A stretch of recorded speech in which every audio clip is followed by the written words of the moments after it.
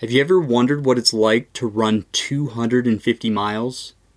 I've only done it one time. We're going to talk to someone that's done it several times, Trevor Medding, and he's going to go over his Cocodona 250 race with us. Welcome to episode 167 of the Training for Ultra podcast. My name is Trevor Medding. I run for Rabbit Elite Trail racing over Texas, Victory Sport Design. I'm also an ambassador for Athletic Brewing and Garmin, and I'm pleased to be joining Training for Ultra today. If we could just free ourselves of our perceived limitations and tap into our internal fire, the possibilities are endless. I'll tell you about it when it happened in the race, but to be honest with you, it happened even before the race. It happened in the training. Great cause. Oh, thanks. I respect that, man, so keep doing what you're doing, man. Keep inspiring. For all you kids out there, stay safe and stay strong. Hey everyone, it's the Training for Ultra podcast. Scott Jurek here.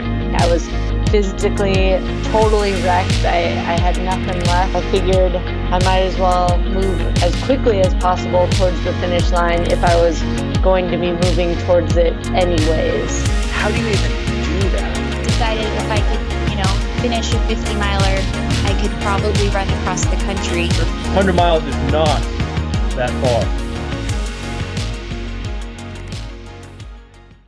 I'd also like to give a shout out to the show sponsor Exoskin. They make toe socks, regular socks, underwear now, compression shorts, base layers, hats, arm sleeves.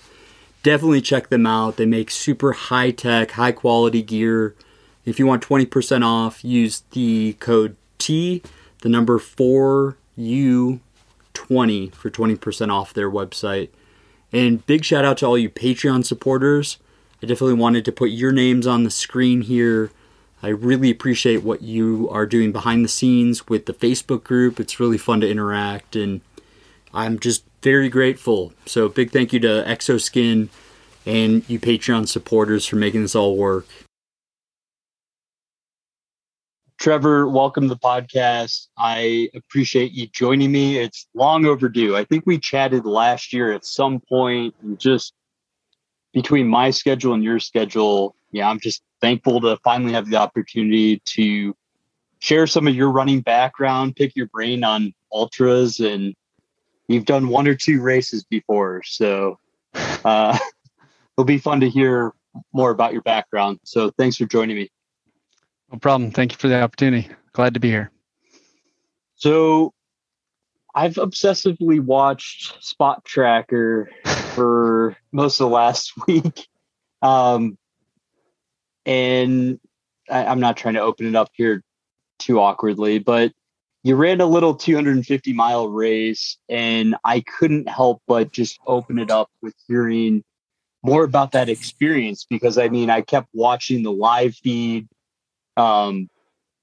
They cover, Jamil and his team always cover races really well, but this was groundbreaking for 250-mile races to actually have real-time coverage. I even interacted with Jamil at one point when he's having a beer. Tell me more about Cocodona 250. Of all your races, This one has me on the edge of my seat. Well, yeah. Well, it's fresh in my mind, obviously only being 1 week out as well. But I was super excited to go run this as well.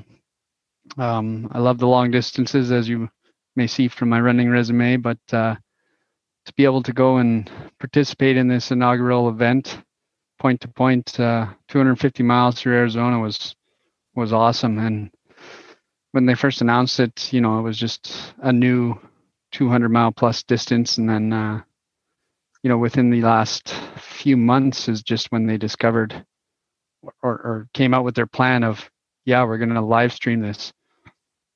I think their Black Canyon event in January was their first go at it. And then from that, they decided to scale it up into this multi-day event here for Cocodona, which was just amazing. Growing up, my dad used to watch baseball, and he wouldn't even watch the TV most of the time. it's just growing up, it's a memory. Like the baseball games, you just listen to them. And I found myself just listening to commentary, and when there's some exciting moment, I'd take a 2-minute break from work and go check it out. But what initially interested you the most in this race? Because you've done how many 200 plus mile races have you done thus far? And then how'd you even hear about this one? Yeah, so prior to this, I've done 3 200-mile pluses, done 2 200-milers, and then 1 nearly 400-mile sort of journey run. So I had experience with the distance before. And then this one, I've always looked at, destination trail races. They got those 3 premier events. And then this one just intrigued me because it was a new one that came up. I've never raced with Air Viper before. And I've always looked at some of their events, and yeah, just being a first year, I thought it'd be kind of cool to jump in and see what it was about. And, the point to point intrigued me as well. Want to explore that way. Yeah. I mean, from my experience, having to repeat anything, I'm just not good at it. I'm like, I don't know if I just get bored or what, but I think that was part of the allure of the Triple Crown for me, at least, was like, okay, once I jump over this rock, I never have to see this rock again. Like, because those are big loops. This is a point to point, but I mean, tell me about like night before this race, because you have so many races under your belt. We could literally, I think we could probably have a whole season of podcasts talking about each one. You finished what, like 75 ultras or something to that effect? Cocodona was my 76, and I finished 74 of them. So I'm nice 74 to 76. But yeah, I've run quite a bit. I don't like training. I love racing. I mean, we can combine the two, right? We'll talk more about that, but I mean, you've had so many races. You're going to bed comfortably, I'm assuming, before this 250-mile effort, right? You've just done enough where it's like, not too worried. I'll figure out things on the fly if needed. Like, yeah, for the most part, like yourself, I'm a family man.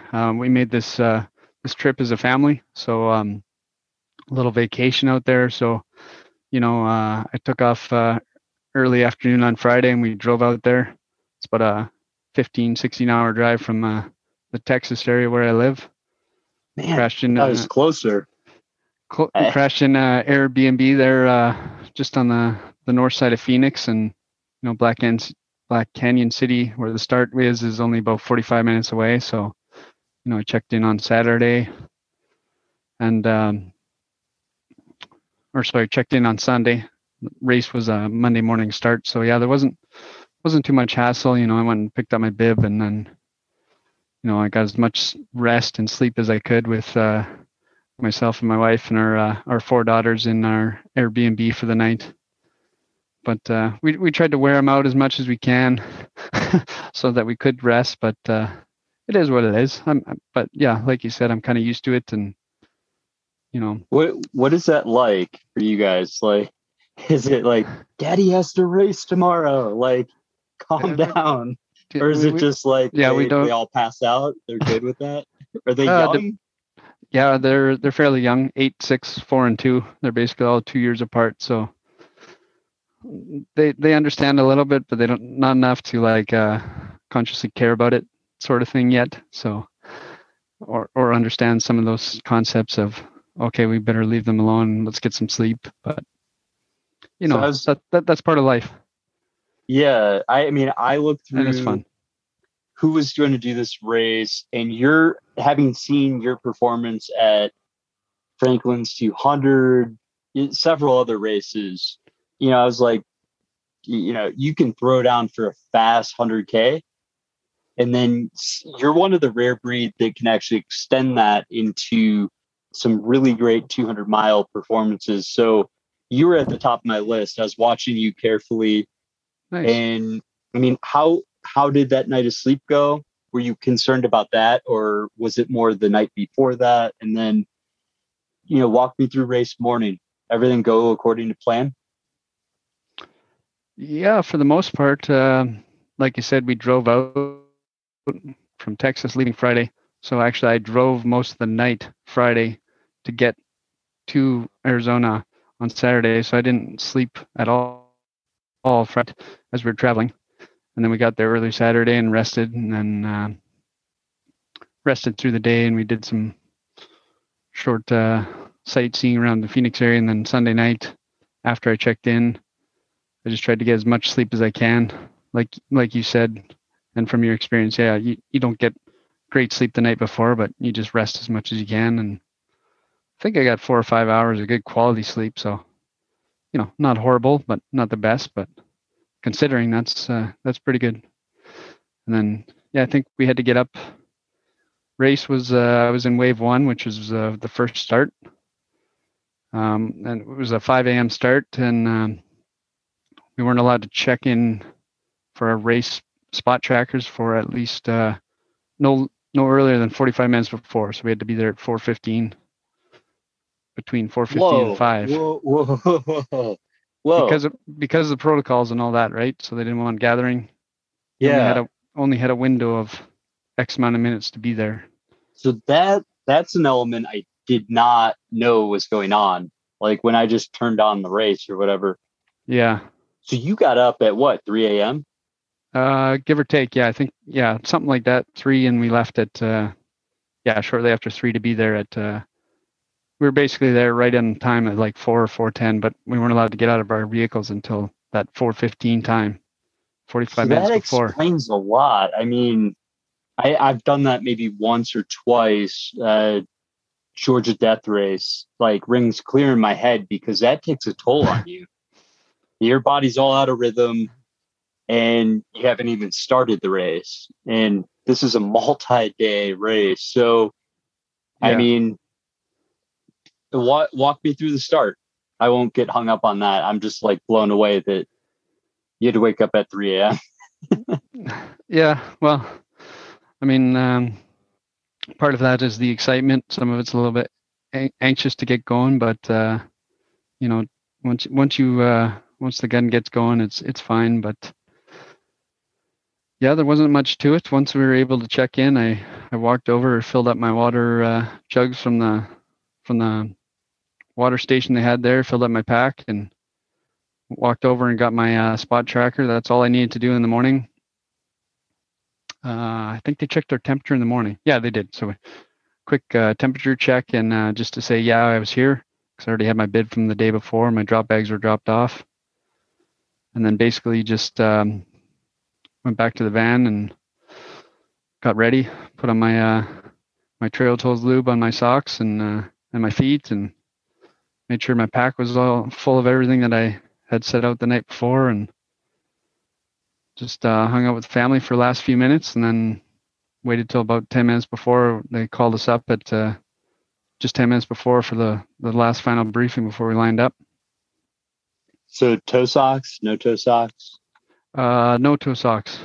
I've used them in the past, but I've been running with Dry Max lately and just found comfort in them. So I heard, just reading some of people's experiences, was it runnable? Like at the very start, like I rarely see elite kind of 200-mile elite runners dropping like flies. So it seemed to be a combination of people are excited, first race in a long time, probably going out, too fast. It seemed like it was hot enough and exposed, but I think maybe it's underreported the technicality of this trail. Is that safe to say? I haven't been out there. I don't know. Yeah, so the first, so we started right at the Black Canyon Cafe or whatever it's called. It's basically half a mile to the Black Canyon trailhead. For anyone that's been on that portion, I've never been there myself, but then first like 3 miles, maybe more, we're on the Black Canyon Trail itself. Okay. I could be wrong. I've done that a few times. Could be more than that, but that was nice and smooth. You climbed up the first little ridge, and yeah, like you said, everyone was excited to get going, and yeah, there was a great field out there. The full wave one of males and females. There was a lot of big names there in the long distance running. Some new to that distance and a lot of experience at that distance. So some people took off, but I mean, for the most part, it was a good pace. We started just before sunrise, so the few people that did use headlamps, we only had them on for maybe 10 minutes before the sun started creeping up. So everyone big mistake. Never take a headlamp. Yeah, no, early start like that. Yeah, I didn't need mine, or I didn't choose to use mine because I knew the sun would be up within like 15 minutes. So, but yeah, no, they went out pretty aggressive. I don't know if so the 200s that I have run have been very small fields. So this was very exciting to run in a big competitive field like this too. So I wasn't quite sure if this was I don't know, because a lot of the other 200s have never had fields like this either. So it's like you said, it's probably a combination of limited racing in the last year combined with a new race and the excitement of a new race. Yeah, but yeah. Oh, sorry, go ahead. I was just going to say that. I mean, we didn't even have an international field either. So, I mean, I think this race is going to garner like quite a bit of talented runners down the road. But I've run with Mike McKnight, I think 4 times.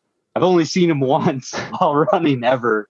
And I was going out a little quick at Moab 240 for the second time, but he's a smart racer. I'm honestly like 95% time Mike McKnight. When I see people running ahead of him, I'm like, they might not fully understand this distance because Mike doesn't care what anyone else is doing. He'll just pace himself until, mile 100 or 150 or whatever. Was that your experience too? He kind of. Yeah, it was. I've never run with Mike until this race. But yeah, I would never bet against him in a distance like this for sure, based on his track record. But yeah, I mean, the first climb, like I said, there's about 40 of us, 36 to 40. I can't remember exact numbers on that first wave, but I was in the middle of the pack climbing all the way up that Black Canyon Trail when finally daylight broke. I was probably like mid-pack. The whole first 11 miles to the first aid station were fairly runnable. A little bit of technicality, a little bit of uphill, but then that's where the death climb started. That you may have watched unfold in the live stream and heard all about. I heard about it, but I don't fully comprehend it. So, and by the way, middle of the pack's not a bad place to be. You should consider running there more often. But let's hear about this death climb. Yeah, I mean, I watched Jamil's he put out a vlog episode on his YouTube channel about the preview of the course and sort of this section from aid station 1 to aid station 2, which was like mile 11 to mile 33. So just capping off that first 50K of the race.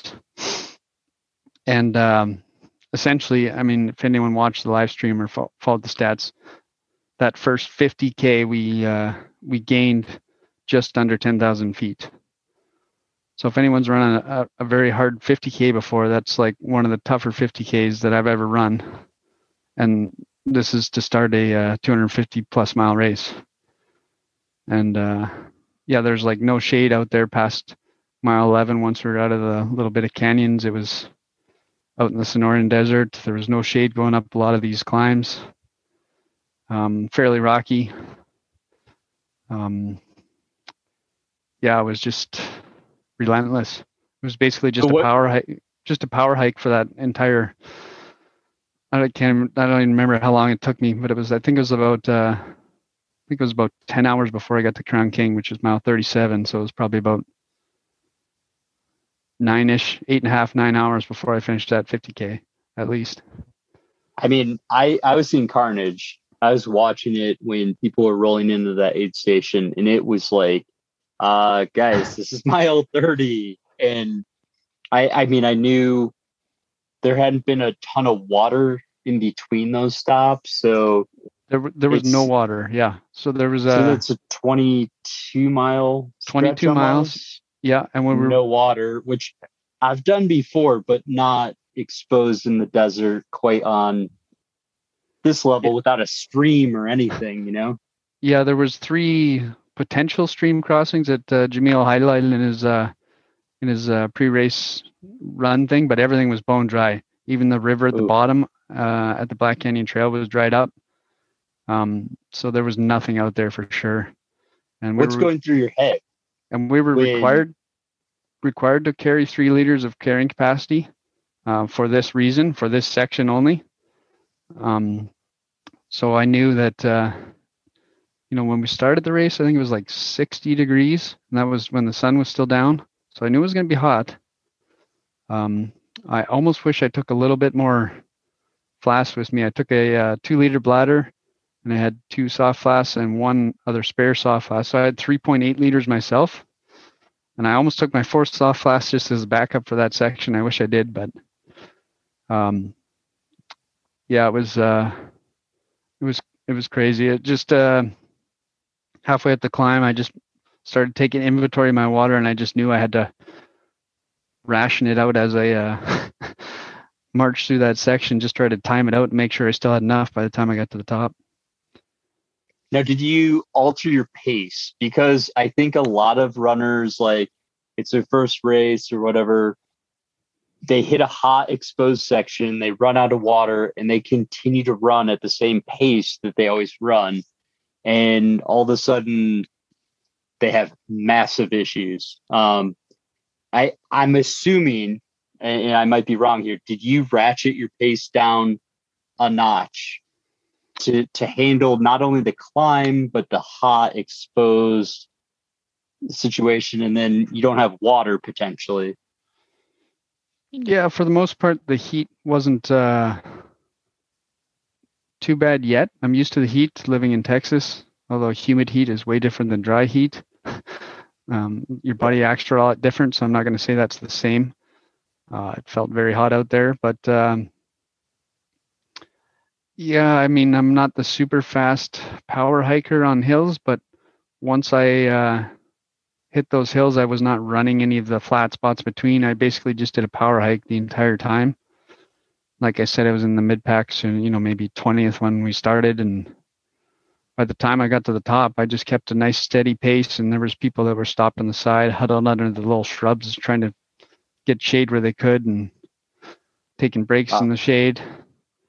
By the way, there's 200 people in this race. So yeah. And I'm 20th is a little far up. Well, we started in the top 40, so given that perspective, right? I only saw that portion to start with. But yeah, even there, surprisingly, I passed, basically half the people ahead of me just on that climb, just by keeping a steady pace. And I wasn't pushing it. People passed me, but then I passed them again, but keeping my steady pace. So I think I kept a very constant pace all the way up, and I think it was 6th or 7th by the time I topped out, somewhere around there. I reached out to you because I thought you ran one of the smartest races out there. You never deviated very much. I mean, it was like exactly how you run a 200 in my head. What was going through your head in terms of like mental strategy when you hit? This is a hard section. This would be in itself a hard race. Like even if you just go do that 50K, I mean, what mental strategies were you using there besides just being from Texas and being somewhat acclimated to heat and whatnot? I think the strategy was just the draw of just getting to Crown King and seeing the first aid station and just the excitement of getting that over with. Using that little mental check of, okay, that's done. Because there's basically 4, maybe 5 big major climbs, and this was the first of them right off the bat. So just being able to get to that first aid station and actually see civilization again in the middle of Crown King there, where the crews were gathered and then the small towns gathered with the aid station. It was just sort of that draw to get me out of that desert portion and up into the pines. It reminds me of CCC, and he's like mile 3, just vertical. like really, guys. So, walk me through the next few miles. Get me to mile 100 or whatever it is. Because, this race took longer than I think anyone anticipated. I was in the YouTube chat saying this has to be a 65-hour race, and the announcers, the awesome announcers, they're going back and forth and like, we think 60 hours. I'm like, there's no way, like that's not happening. Yeah, I think their graphic they put out was based on 60 hours, and I think their guide in our runner's guide was the same thing. They had an estimated first place and the cutoff times, and it was based on 60 hours too. And yeah, I think they need to revise that for 2022 a little bit. But walk me through, because this is taking a long time. Like Moab 240, you clip off 18 miles. It's like pretty quick. This is taking a heck of a lot of patience. I'm assuming you're just like, hold back. Like, are you even really pushing at all until you get to the 100-mile mark, or walk me through to that 100 point? Yeah, I try not to run on like a split based time. I run on a perceived effort. So for me, that's good. And on these long efforts, I just know that I have that much more to go. There's no reason to sprint now or anything crazy and outdo myself. But then when I do feel good, I'll let the legs open up and run down hills when I can, but I won't do anything crazy like run up a hill. I'll never do that, but just keep moving steady. But I don't ever like say I need to be at the next aid station at X time or something like that. So I guess in that sense, I try and keep it patient and easygoing that way. But yeah, after Crown King, we got to that aid station. It was great seeing the media teams and all the crew people there cheering and giving us kudos. And then from there, I think we did another 3-mile climb out of town, straight up the mountain. But it was fine after getting a whole bunch of calories in and a little break. And then after that, it was a few rolling hills and stuff for a while. Trying to remember the next aid station. Well, we ran all the way to Battle Flat, which was mile 50, and there's a lot of downhill on that one, which was a nice break, and I actually felt a little runnable. But again, I try not to destroy my quads, because it was like a 5 or 6 mile, maybe even more downhill section. So if you really wanted to, you could probably run super fast and smash your quads and wreck the rest of your race there if you didn't think of it that way. So I just tried to keep it steady and just roll as best I could without falling forward and overloading my muscles. But from that aid station to the top of to the next one, I can't remember the name of I've got it over here on the side, Camp Kippa, which was the 5th aid station, which is mile 65, so just after 100K. So from Battle Flat to Camp Kippa was 13 miles, and 11 of that was all uphill. So this was another massive section that was just basically a nonstop grind climbing up. And yeah, it was crazy. I don't think I fully understood the profile before going into it, because I didn't fully expect it until then I realized, holy smokes, we're just nonstop going up and up and up. I mean, I've done one race where it was 42,000 feet of gain over 206 miles. So Bigfoot is kind of where I benchmarked the climbing. And then I was like, exposed desert, like super techie stuff that you guys were doing. I was just like, this looks hard. I mean, tell me about just trying to grind out these miles. Are you just going aid station to aid station? Are you going mile by mile? No, yeah, absolutely. I'm just going aid station to aid station. Like I said, I glanced the preview beforehand. I know the general course preview, but I don't like memorize it or like I said, I don't say split. I just I know the general profile that's coming, but I don't have it memorized. And what was great about the Stair Viper race is you get to the aid station, they have a big sign taped up on there that says X miles to the next one, and they have the profile of the section there, so you can take a minute and say, okay, this is what I got to do to get to the next one. But yeah, absolutely, that's just how I broke it down, and that's how I determined how much fluids and stuff to stuff in my pack for each one. I mean, I'm thinking to myself, I think Franklin's had a heck of a lot of gain. I'm trying to think of other races you might have done that had more than 43,000 feet of gain. No, there can't be that many, right? No, there's the Franklin's 200, which I ran twice, was approximately 45 to 47,000, depending on whose watch you believe, for 202 miles. So yeah, that it's one generally equivalent. Is that right? Yeah, overall, except this one's over 250 miles. But yeah. And I mean, tell me about going into the first night. I mean, was your body going through the typical down cycle, getting ready to sleep? And then how do you handle that?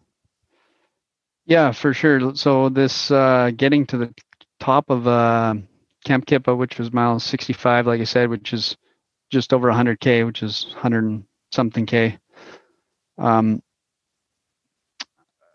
climbed all the way up there, and it was, I think we top out at like 7,200 or 7,500, something up there. And it was windy, and it was chilly. It was dark at that time. I can't remember exactly what time of the night it was. It must have been 11 or 12, basically midnight by the time I got up there.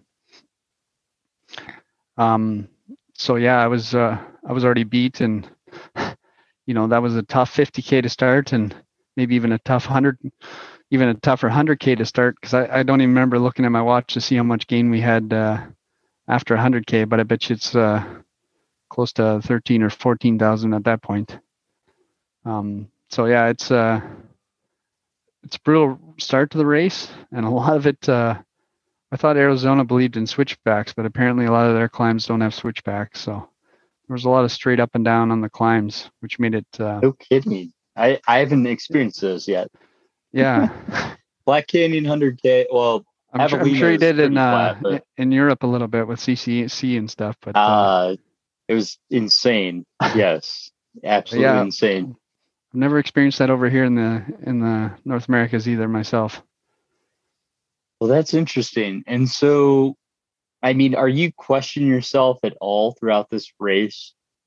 Is there ever a point where you're like, let's just pull the ripcord? Like, did quitting ever cross your mind? Of course, it crossed my mind, but going into these races, I staggered my goals. My A goal is always to finish, and then from there I'll set a B goal of a whatever X time, or I want top 20 or top 10 or something like that. I always work backwards, but I always start with I want to finish. So not really. Like I said, I've completed 74 to 76, so I like to say that I've got enough grit and enough stupidity combined to sort of keep going. I'd be impressed, but it was those two. Those two. I mean, walk me through getting to the halfway point. And I mean, essentially, I think this episode's going to be how to run 250 miles. But walk me through how you got to the halfway point and what your state of mind was, and like how much sleep you were getting and that sort of thing. Yeah. So to finish off that first point, after you said got that 100K 65 mile portion at that high point, and then we did another big long downhill. We basically climbed all the way up this mountain, and then we had to descend down all the way to the other side. But the middle of the night at this point, and we got up there, and there was 4 or 5 other runners huddled around the campfire drinking hot broth at this point. And I think the next one was a sleep station. And usually I try and avoid the sleep on the first night on these multi-day events from my limited three other experiences. But I also learned that I need to listen to my body. So I basically got to the next one, and it was like 3 or 4 a.m. and I decided I'd lay down. I wasn't completely loopy yet, but my legs were beat up from this first climbs, and I think I slept for about close to 90 minutes. I either like to do a 15 to 20 minute power nap or a 90-minute full sleep cycle. That's the average sleep cycle for the human. Works great for me. I've tried it out a few times, so I either like to sleep 90 minutes or 3 hours, sort of those equivalents on the cycle. So I slept for 90 minutes on that first night. I don't know what place I was in. I think it was like 6th or 7th when I got there, and no idea when I woke up, but it didn't matter at that point, way too early in the race. But, you know, I got up and just kept moving from that point. And, you know, in the morning, you get the nice sunrise and circadian rhythm boost, which always helps. And then from there, I remember getting to trying to look here. Yeah, we had one other big climb in there. I think would have been first thing in the morning for me. We climbed another mountain all the way up to Mingus Mountain, which was 115 miles. But again, after the rest, it didn't feel as bad. As odd as that sounds, that far into a race. But when you're running 250, you try not to think of the mileage, you know, climbing that 4,000 feet at mile 100. Yeah, it's absolutely crazy. I mean, can you explain? When you say it does sound crazy, but you just try and, in the big picture, exactly. It can't help you if you're like, oh, I'm only 5% away through this race and my legs are trashed. Like, you're not going to help yourself. Explain to the listener or viewer what it feels like when your legs are trashed and then you go in for 90 minutes. I assume your routine is you eat first so you can digest food while you sleep, but to each their own. Walk me through kind of, if I know nothing about the situation, you know, you show up and are your legs feeling pretty trashed, and then are you having a meal and then doing the 90 minutes of sleep, or how's that work out? And then how do you feel when you wake up? Yeah, no, you're spot on there, Rob, obviously from some experience yourself, but yeah, that's what most people do, right? You try and that's what I do, is you get there, you sit down, you take 5 minutes to breathe and stuff in as much calories of anything and everything that looks good to you at that point, and refuel yourself. And then, yeah, if you can lie down and get rest, you know, what I try and do is get my feet above me. I'll put anything, a jacket or anything, just to elevate my feet just slightly above my heart to get that extra blood flow drainage from your feet. Anything helps getting off your feet like that. So yeah, and then I just instantly just try and go to sleep and rest, and I'll set a timer, like I said, for 90 minutes, or sometimes only 20 minutes, but I sort of commit to that. And then, as soon as it goes off, I just I get up and get ready. And usually the first few steps are hard. You're stiff after lying there. At least, my God. But then takes me like half a mile. Well, no, and that's completely true and fair. You usually you just get up and you drink some more, hydrate, make sure everything's ready to go, and walk by the aid station table one more time and fill your pack, fill your hands, and just slowly walk down the road. And by the time you loosen up, like you said, it might be half a mile or a mile before you can actually do more than a shuffle. But forward is forward. Once you're moving, your body remembers that. Okay, yeah, we're running. Your mind, exactly. You just got to convince yourself. Yeah, we're still going. Did you have a sleep car, or were you using the tents or cots or? No, I was using. So my wife and kids were out there helping crew me, but very limited. I think I only saw them like 4 times the entire time, so I was not relying on them for a crew vehicle sleep. So no, I was using the race provided sleep areas, which they had 4 heated ones and 2 outdoor ones,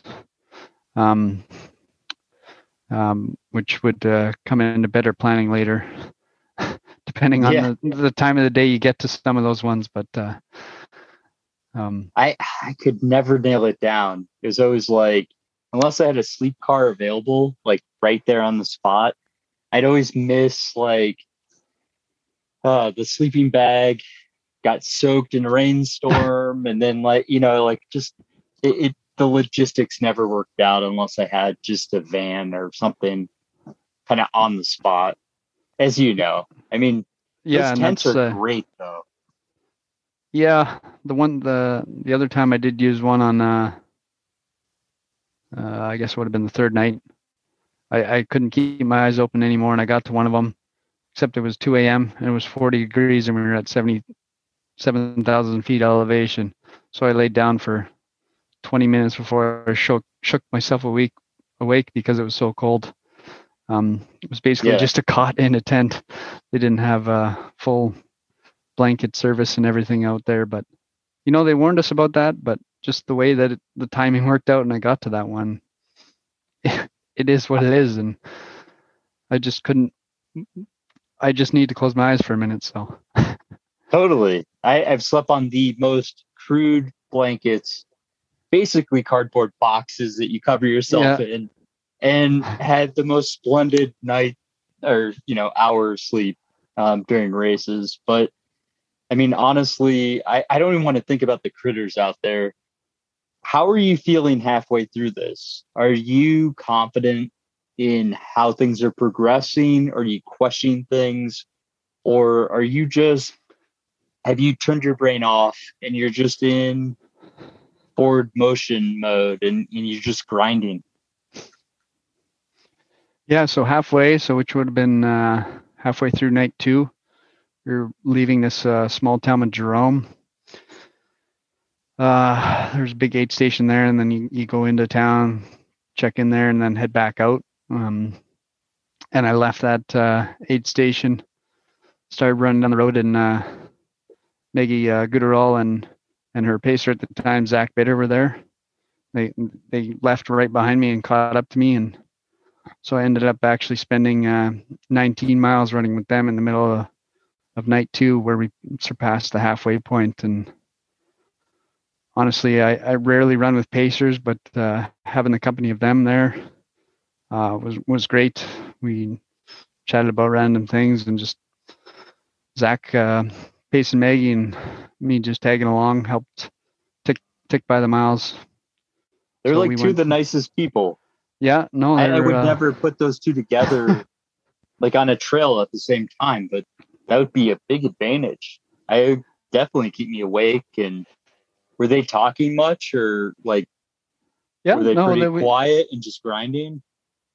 No, for the first while we chatted for a while and introduced ourselves and just talked about random things and various races, and just ultra chitter chatter. And then, but yeah, for a while, every once in a while we'd grind away, and Zach was pacing ahead of Maggie, so he was like dragging us along. But it was great because he pushed us a lot faster than I ever would have went if I was just running that section by myself. So makes me rethink my pacing strategy moving forward. But I've rarely used a pacer, but it's pretty neat and pretty cool to run with some super elites like that out there. Yeah, you're not the first to have Zach Bitter running in front of you, pushing the pace, so, even if he's pacing. And so, did that second night, how were you mentally? Because I come out of the second night, you have that boost initially, then there's like kind of a lull. We'll wait until we get to the third night. That's when things get sketchy. But are you hallucinating at all? Because of the heat and dehydration, I personally, from behind the scenes, was like, there are going to be some stupid hallucination stories. Like, you can't be that dehydrated, pushing yourself and going on that little sleep to not start seeing things. Yeah, for myself, I never had hallucinations at all on any of the 3 nights. So I guess that means I've had them before, but I try and avoid them purposely by getting rest ahead of time. So, I felt a really good race. I felt my eyes getting really heavy and a little trippy on the later portion of night 2 again, which caused me to lie down at a station that was not a sleep station. Where I actually pulled out my bivy. We're required to carry a bivy. At the aid station, they didn't have anything there, so I was like, I pulled out my bivy and I slept behind a cooler at the aid station for about 40 minutes, just to get that mind reset quick. What is a bivy for people that don't know, and why are they required? Yeah, so essentially they're like a emergency safety blanket. They're sort of they got a reflective one side. So they come in 2 forms. There's like just a blanket or a bivy, which is basically an enclosed sleeping bag type form of it, where it's like a reflective inner surface where you basically just crawl into it like a sleeping bag, and it's basically meant to safety wise keep your core temperature stable if you're ever in an emergency situation, or if you're basically ever hurt in shock or requiring to wait for help in capacity for that. And so a lot of the mountain races or long adventure races like this one require you to take a bivy as a required gear. So we were required to have that on us in our packs. So I utilized mine just because they didn't have blankets. So I was like, I could just lie down here and shiver, but I got up my bivy and got a little bit extra warmth for the 40 minutes that I did lie there. I'd be like, I'm not concerned about staying warm.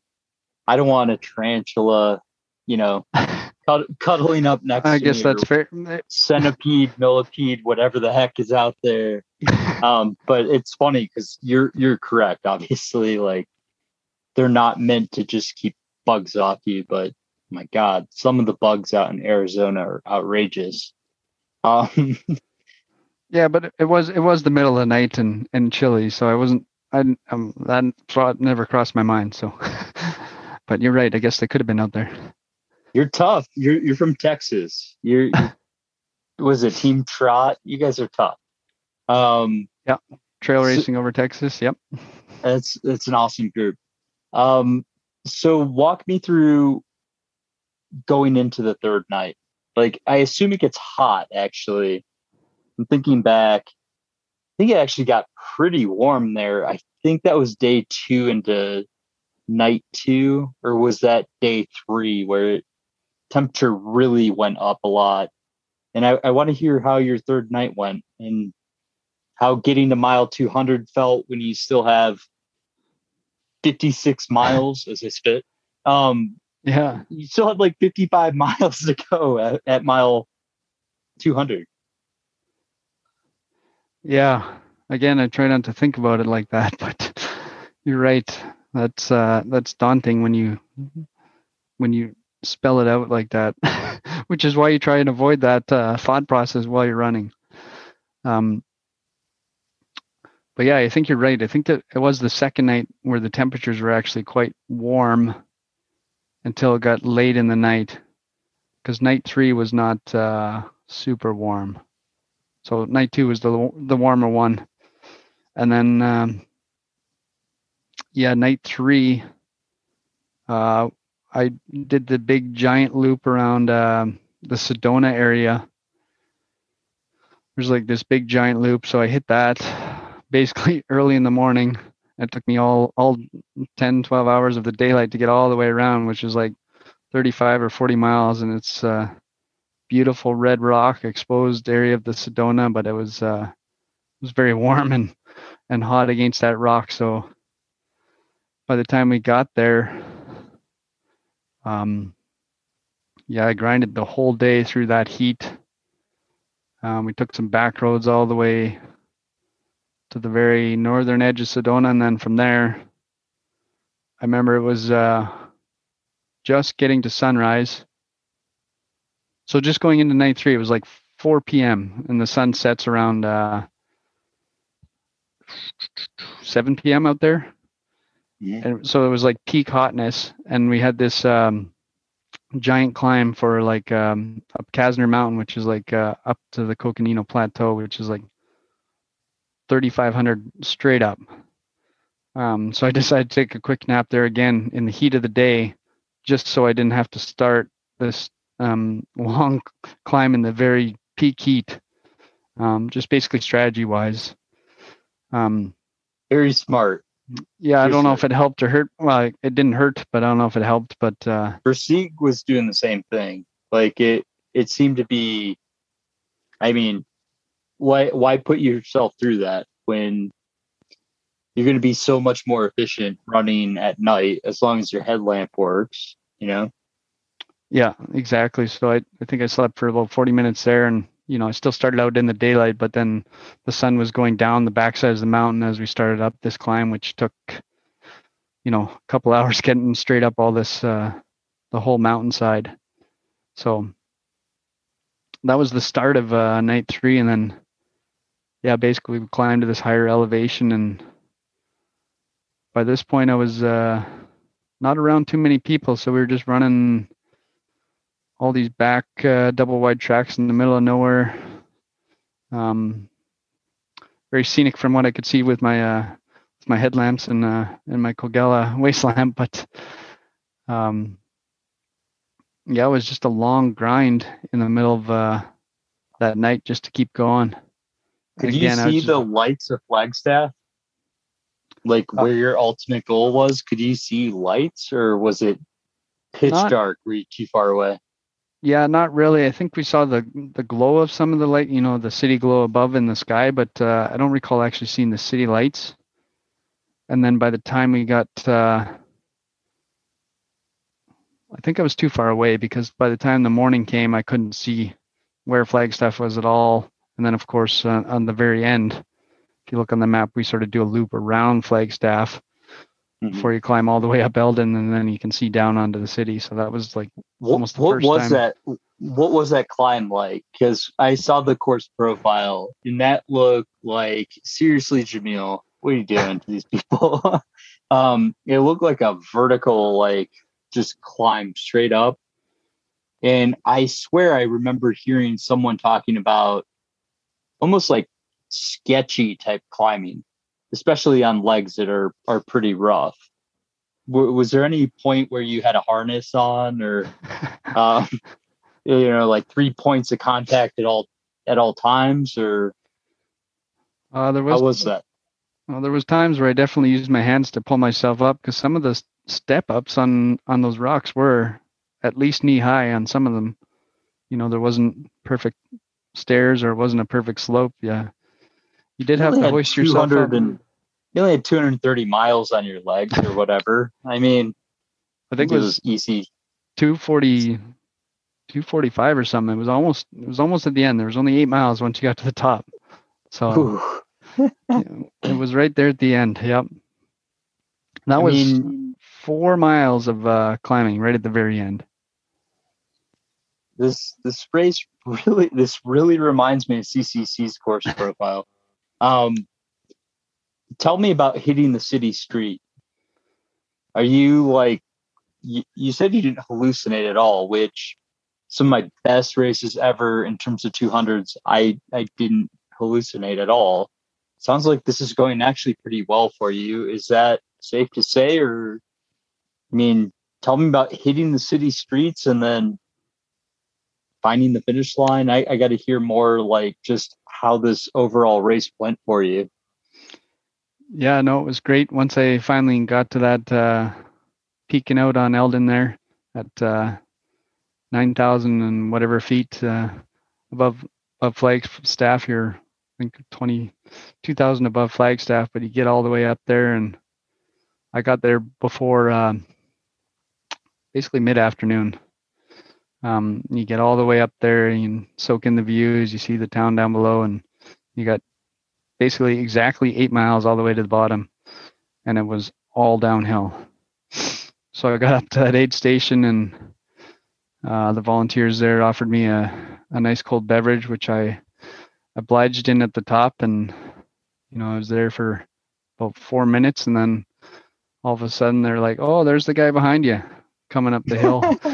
And so I finished off my beverage quick. Yeah, finished off my drink very quickly, handed it back to him, said thank you, and I took off. So being competitive that I am, I wanted to hold my spot. There's not much difference between 8th and 9th, but my competitive spirit got in me, and I just took off running downhill. The first 5 miles was all on like a fire road.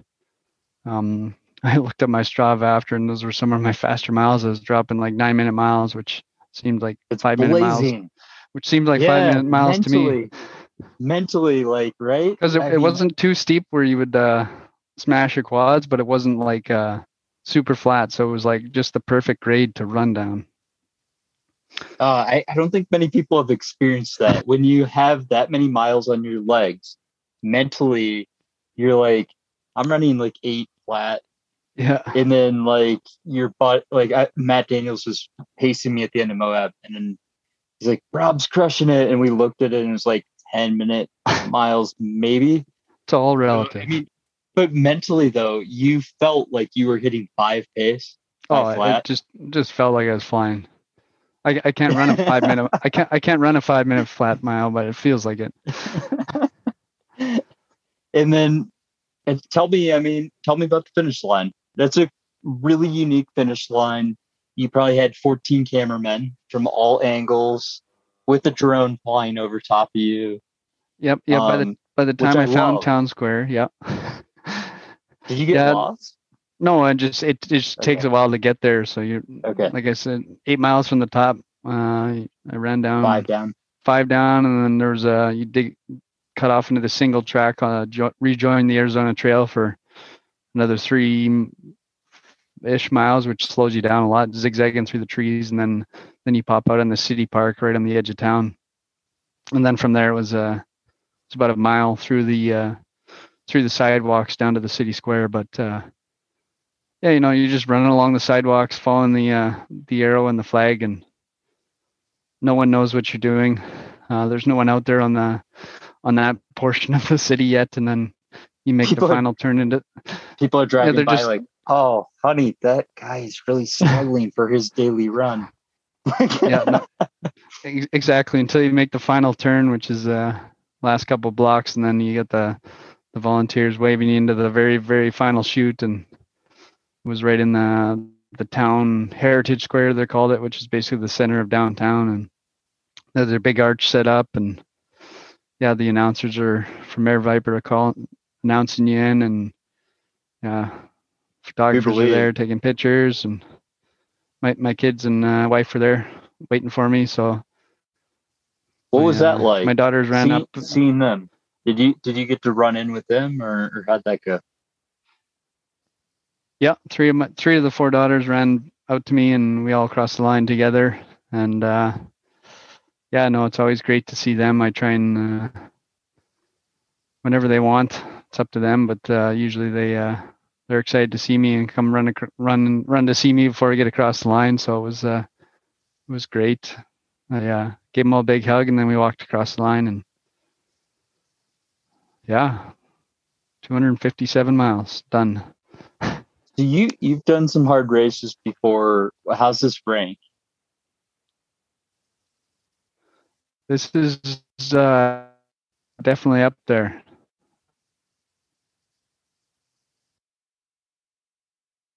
I think you froze a little bit here. Yeah, this is mile for mile. I have you back. All right. Let's hear. Oh, you still hear me? How's it rank?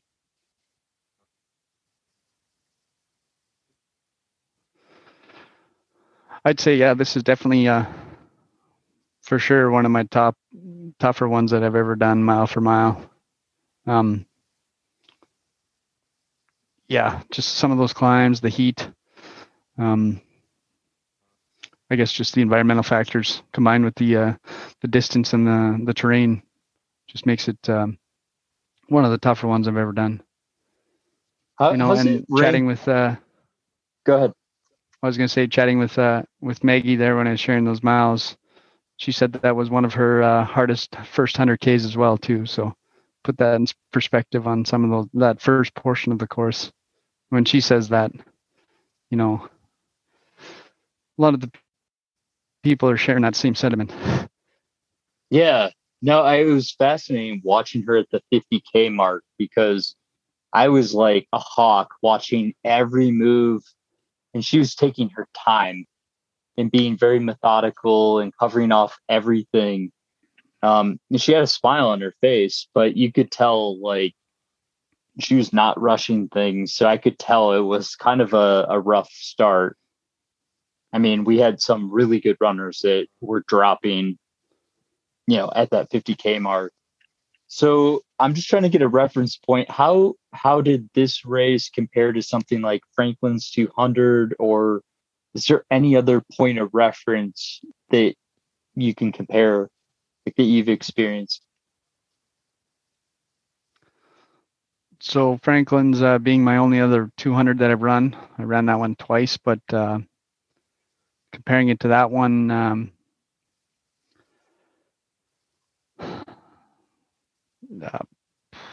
not sure which I would put harder. They're both hard in their own respects. But I guess, this one being a point-to-point, you got the different terrain, diverse climate. You got the super hot of the day in the low desert, all the way up to the cold and the low temperatures in the higher altitudes.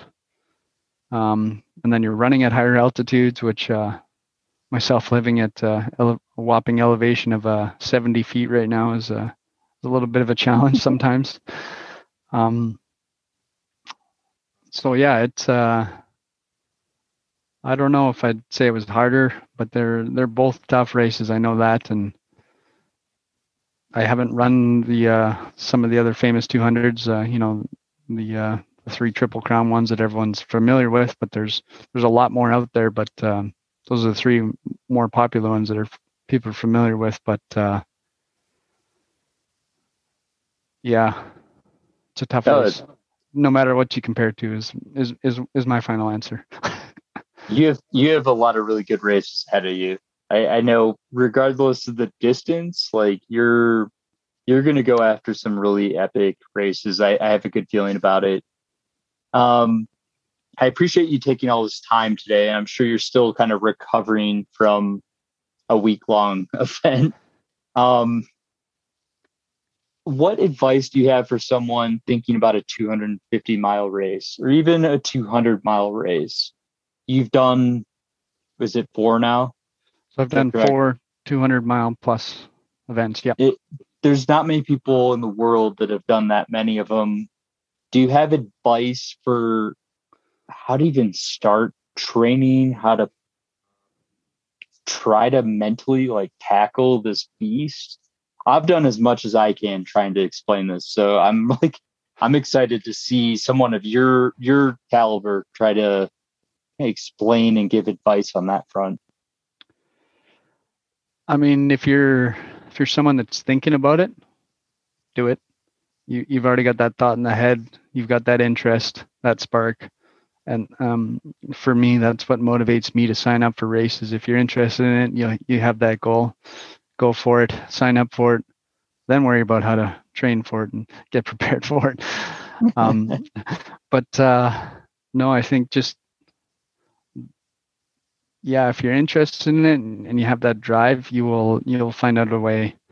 I don't consider myself a super high mileage trainer. Yes, I race a lot, but my weekly average of miles is probably not as high as some of these top ultra runners, or maybe even compared to the people that I finish around. But I just find if you train consistently and put in the work, even if it's only 30 minutes a day, you can get your body ready for this. And then go ahead. And then probably the biggest thing is your mindset. I mean, you go there to say, I'm finishing 257 miles. You don't go there to say, oh, we'll see how it goes. Like I said, I put that as my goal, is trying to always finish first. So that'd be probably my biggest recommendation, is go with it. Go with that mindset that you know you can do it, and work backwards from there. I love it. It's honestly, that's a very similar recipe, but you're much faster than me. I think that recipe works for back to pack, middle of the pack, and obviously front of the pack. What recommendations do you have for dads of 4 little girls? I mean, how do you fit in training? What is a typical week for someone like yourself, and how do you balance being such a great ultra runner with being, a great parent? A lot of help from my amazing wife, but a lot of the times, I got a full-time job as well, so I'm working. Luckily, in the last year, I shouldn't say luckily, but switching to remote working last year has been a blessing in disguise. I work in IT project management, so my hours are a little bit flexible as long as I don't have meetings. I can squeeze in my 1-hour run any time of the day, basically, but more often than not, I'll wait till the kids are in bed or right around dinner time when stuff's getting ready, that I'll sneak out for an hour just then and try and make sure that I'm there for the rest of the day for the family. But yeah, it's just get it in when you can. Some people are early morning runners. I don't like getting up super early. I get up early to do my work and I do my evening runs or night runs instead. But no lunch runs. Lunch runs are clutch for me. I don't know. Actually, working remotely now, I've done a lot of afternoon runs, because I usually wake up and work at like 6 or 7, and by the time noon, 1 o'clock comes around, I feel burnt out. So sometimes I'll go for an afternoon run instead of break up the workday a little bit that way. And your work's probably gotten better too, which is kind of crazy. But what's a typical weekly mileage for you? Do you ever do a 100-mile training week? I have, but not like just to say that I have. I've done it like with a virtual challenge or something in the last year, but no, like typically I would say for the most part, I'm probably floating between 50 and 70 miles. That's perfect. We're not super high, but not super low. In your front of the pack, I think modeling your diet on an elite ultra runner or modeling your training on an elite ultra runner is a recipe for disaster for 99% of us. But if you got that sweet Hoka deal and you're getting paid to run, all right, you can maybe put in 100-mile weeks, but yeah, no one's paying me to do it yet. So exactly. Speaking of diet, do you have any special diets going on? Is it just ease with family? It's so hard with kids to keep on point when all those French fries go in for lunch or whatever. It's tough. Tell me more about your diet. Yeah, no special restrictions, no diets, no nothing, but we just try and eat healthy and provide good model for our kids. But yeah, there's no model or type of eating that I say we follow. Just like SEAL mostly healthy. 6 guys that I interview. Nice. And during the race, did you lean on any kind of food? Because I personally will do the first 100 miles like textbook, liquid calories, gels, all that kind of boring stuff. And then once I get out a little bit further, I'll hit real food hard and like teas with Taco Bell or something crazy. I mean, how did you approach that? Yeah, no, that's very, very similar on these. On a lot of my 100 milers, I don't even eat solid food to the very end. So it's sort of like that similar concept. I get through 100K before I even worry about that type of stuff. I'm not sure why. Maybe it's just your body getting used to, maybe we're doing this for a while, and you finally realize you need more than just the supplemental liquid calories. But I'll use a Tailwind mixture usually is my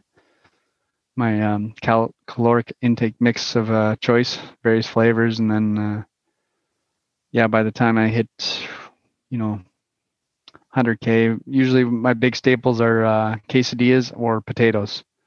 I love some mashed potatoes or the small boiled potatoes they have. That always seems to work well with me. So if they have those, I'm always all over those. But anything goes. No, I mean that's a really good strategy. And you've tested it, so it's not like this is the first time you've ever gone out and done a race, obviously. And it just kills me when people go out for a big important race and then they're trying some kind of new way of doing nutrition. And it's just like I assume you've been like this throughout your entire running career. Is that correct? Yep. Through trial and error, I've just learned that this has worked for me, and I guess I'm kind of lucky. I've never really had super adverse reactions to too many foods. You and Courtney taking down those quesadillas. It's a popular one. So I got 1 or 2 last questions, and again, I really appreciate all your time today. We got to stay in touch if you're ever in Colorado. For sure. And you need some really easy miles, I'm your guy. If I were just on the street and I walk up to you and I hear you just ran a 257-mile race and you were fairly competitive, you were right up front, how do you run 250 miles? Is there a way you can break that down simplistically? Slowly. I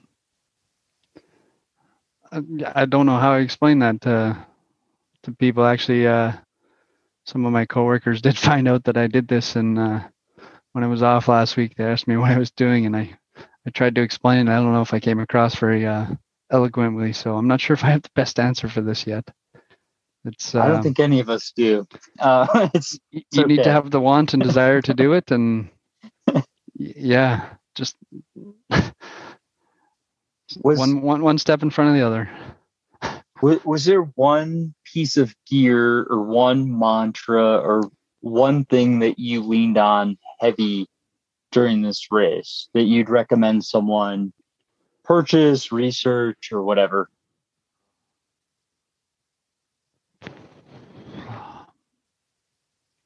I think maybe we just touched on it before, is just break it down. Aid station to aid station is that popular natural breakdown. But if that's even too much for you at the time, break it down by mile or whatever. You see a farmer fence 500 meters in front of you, just look at that and say, okay, I got to get to that. Whatever it takes. Just sometimes just even keeping your mind occupied for silly things like that might do the trick until you can come around or or come into a better mindset. But I don't think there is a magical solution other than you just gotta remember that forward is forward. I love it. And then my last question, what did either your kids or your wife say to you when you finished this race? Do you remember when you rolled in? Did they lean in and say anything memorable? Because this had to be a memorable finish. It was very memorable for me, but like I said, my kids have seen me do this a few times, and they were just asking if they could have some of my food that I got from the finish line aid station. They're wondering if they could have a bite of that, and then asking when we were going to go back to the house and go to sleep. Typical kid things. Not too worried about what the full moment meant. But it's so real. It's good awesome job, just Dad. Having them there. Can we go to your car? Can we go to the car now? Yeah. Congrats, but we're hungry. Well, I really appreciate you taking so much time to really dive into the details of your race. I want to stay in touch because we just grazed the surface with all of your running background. We could have a whole podcast season talking about each and every race that you've done in your training. So thank you so much for taking, your valuable time. You got 4 kids probably ready to go to bed here. Where can people follow you on social media? Yeah, so the best spots are just Instagram, Strava, both just at Trevor Medding, 1D in Medding. And I also have a blog spot with all my races that aren't even on Ultra Sign Up, and I do race reports for all my 100 miles and plus events. So that's blogspot.trevormedding.com. Check out that blog. I've heard really good things about it. Follow this guy on Instagram. He's going to do some amazing races in the next few years. Thank you so much for taking, your valuable time tonight to share your experiences. Well, thanks very much, Rob. I appreciate the invite on, and keep up the great work. Keep training for Ultra, everyone. And that was episode 167. I hope you guys enjoyed it. Trevor, really appreciate you taking so much time. Big shout out to Exoskin, show sponsor. Again, if you want 20% off, use the code T4U20 for 20% off. Big shout out to you Patreon supporters. And most importantly, don't forget to enjoy your training.